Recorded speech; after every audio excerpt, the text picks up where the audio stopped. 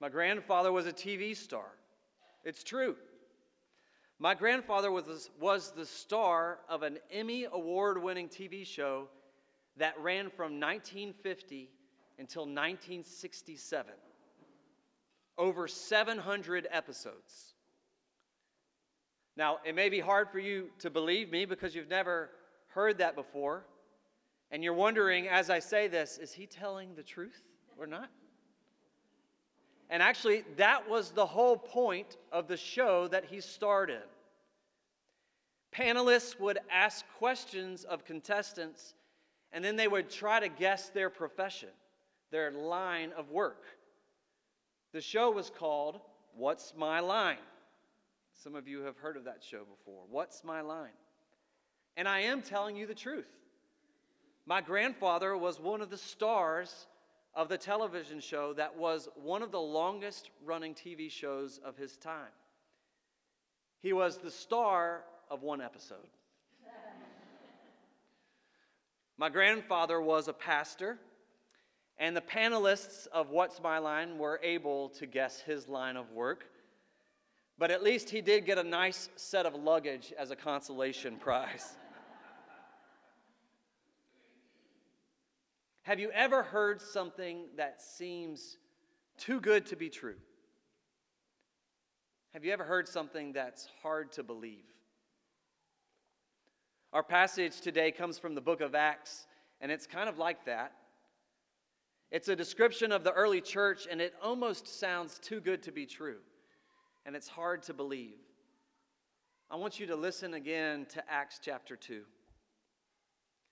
All came upon everyone because many wonders and signs were being done by the apostles. All who believed were together and had all things in common.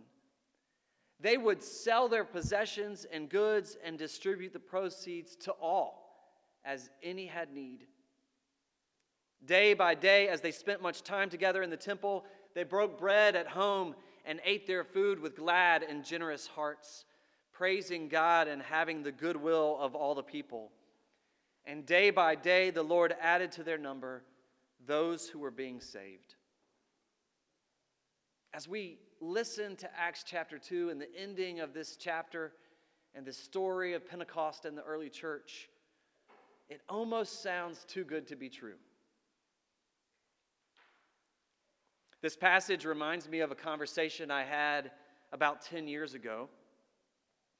The PCUSA church was in the midst of hard conversations about its future. The church was, in some cases, splitting. There were some congregations that even left the denomination. An elder of one of the largest PCUSA churches in our denomination, a church with thousands of members, said that thankfully her church wasn't affected because everyone in their church all agreed and had the same perspective.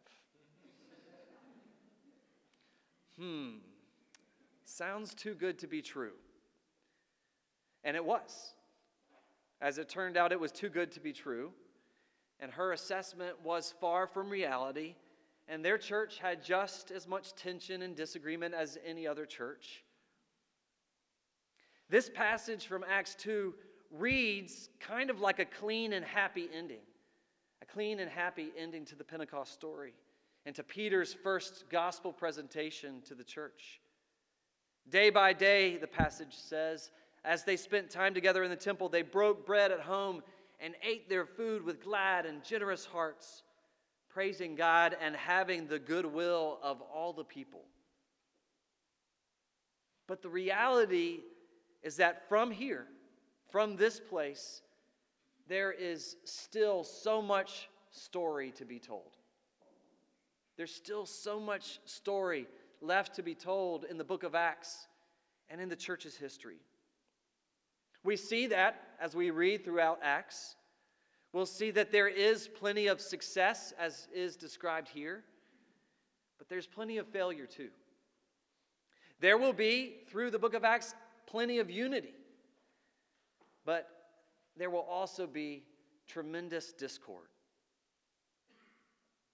The story of the church isn't as simple and clean as it sounds in today's scripture.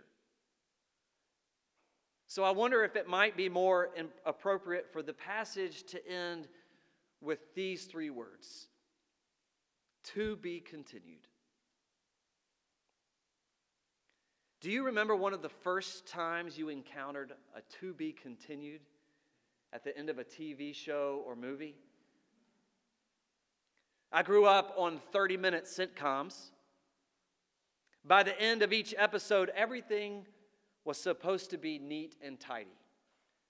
The emotional piano music would begin to play as every conflict of that episode would be resolved, and everything would be cleaned up until the same time next week.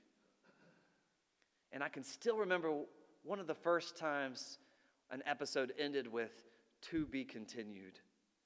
What? Wait a minute. It can't end now. We still have some stuff to figure out. We still have some conflict that needs resolution. A few weeks ago, I took my boys to a superhero movie. It was a good movie. It was maybe even a great movie. The action was good. The characters and the plot of this film were strong. But then, in the middle of the conflict, the movie ended. Abruptly and without resolution. My oldest son turned to me in shock. I think it was his first to be continued experience. What? Wait a minute. It can't end now. As we walked out of the theater, he turned to me and he said, "Worst movie ever."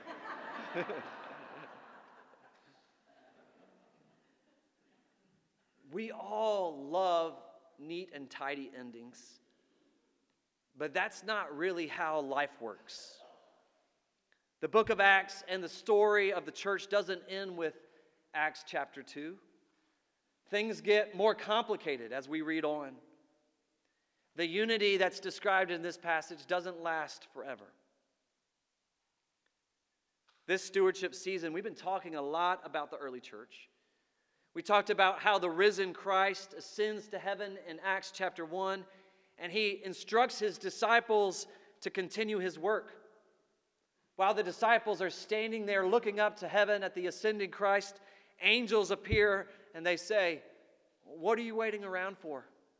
Why are you standing there looking up to heaven?"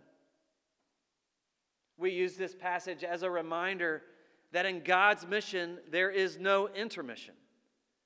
Like those first disciples, we too are entering a new part of our mission. We're entering a new part of our church's story after just celebrating our first quarter century together. But there's no time for us to stand around looking up to heaven. There's no intermission in God's mission. We also spent 2 weeks on the story of Pentecost from Acts 2.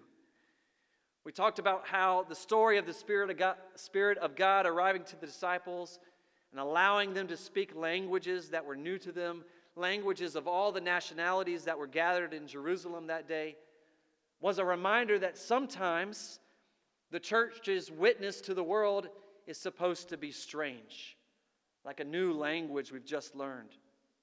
That we are called to this strange witness to the ways that God continues to move and act in our world.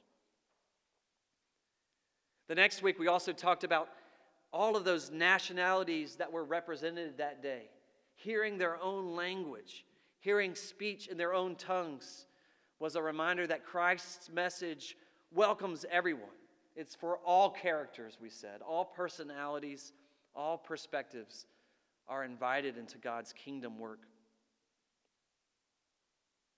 Today, as we continue to think about what it means to enter into Act 2 of our church's story, we are reminded that God's work is unending. It doesn't have tidy conclusions. It doesn't have pretty bows at the end. Our calling to Christ's work to the world is to be continued, even when that work gets messy. In just 2 more chapters in the book of Acts, Peter will be arrested for preaching and teaching the gospel. Not exactly the happy ending that just was described in Acts 2. It's also not the last time that one of Jesus' disciples will be arrested in the book of Acts. Our passage for today from Acts 2, verses 43 through 47, is a beautiful picture. It's a beautiful picture of the way a community of faith can look. It's a worthy model for modern churches to consider. All were together, bound together, sharing their possessions together, praying and worshiping and fellowshipping together. But it's also important for us to remember that the work of the church continues on from this chapter. And as it continues, it gets messier and messier. One of my favorite stories of Jesus comes from the Gospel of Luke. Luke is part one of the 2-volume work that includes Luke's Gospel and the book of Acts. In this passage from Luke's Gospel, Peter, James, and John and Jesus head up to a mountain to pray. And while they're there, Moses and Elijah appear to them. It's remarkable. It's an unbelievable story. It's an awesome experience. It seems almost too good to be true. In fact, in this passage, Peter himself says, it's good for us to be here. And so Peter suggests, let's put up tents and let's just stay on this mountain. Let's just stay in this too good to be true moment. But that mountaintop experience doesn't last. Jesus leads them back down the mountain, and they are immediately met with what I call messy ministry. They're immediately met by a demon-possessed boy who is convulsing and seizing in need of Jesus' touch. I love the juxtaposition of these two stories. The neat and clean is immediately broken up by a hard reality check and by messy ministry. In fact, these two stories appear back to back in this same order, not only in the Gospel of Luke, but in the Gospels of Matthew and Mark as well. I take that as an important reminder that we're not to stay in that mountaintop experience, that we walk back down the mountain and enter into messy ministry. I love this service today. This is our 7th year holding what we call Thanks-Giving service. This is our 7th Sunday celebrating this service on the Sunday before Thanksgiving. This service is a chance for us to stop and to give thanks. It's an opportunity for us to say thank you to God and to all of you for all that has happened this past year. Supporting the Carpenter's Table through increased client need, a full to overflowing children's center, new members, baptisms, confirmands, paying off the church debt in full, celebrating a quarter century of ministry together. In some ways, this service is a neat and tidy ending to another year of ministry. But we call it our Thanks-Giving Sunday on purpose, because we also remember today that the work of God continues. There is more giving to be done. There is more serving to be done. There is more ministry ahead of us. This Sunday is an opportunity to commit ourselves as individuals and as a family of faith to the messy ministry that God has for us. Because there is no doubt our calling to serve our community is to be continued. And in a few minutes, we'll have the chance to do just that. We'll present our stewardship cards as an act of worship, as a response to God's blessings and commitment to follow God's leading on our lives. Not long after the show, What's My Line became popular, another similar game show started airing, To Tell the Truth. Tyger River Presbyterian Church, I want to tell you the truth this morning. As we enter Act 2 of our ministry together, our mission and our ministry will sometimes be clean and tidy. And at other times, it's going to get complicated. and it will be messy. But the truth of God's calling on us is that no matter what it requires of us, whether clean or chaotic, we're called to do our part to make sure that God's ministry in this place and our community is to be continued. Let's pray. Gracious and loving God, thank you that you continue to call us into ministry with you. We don't have to worry about neat and tidy endings. We don't have to worry about tying up our work and mission into a pretty bow. Instead, we can join you in both unity and disorder. We can be a part of your work when that work is straightforward and when it is a web of complications that we don't know how to get through. God, all that you ask of us is that we try. All you want from us is the commitment to be in the mess, to join you in the joyful, difficult, and lifelong work of loving this your world with your unconventional, unconditional love.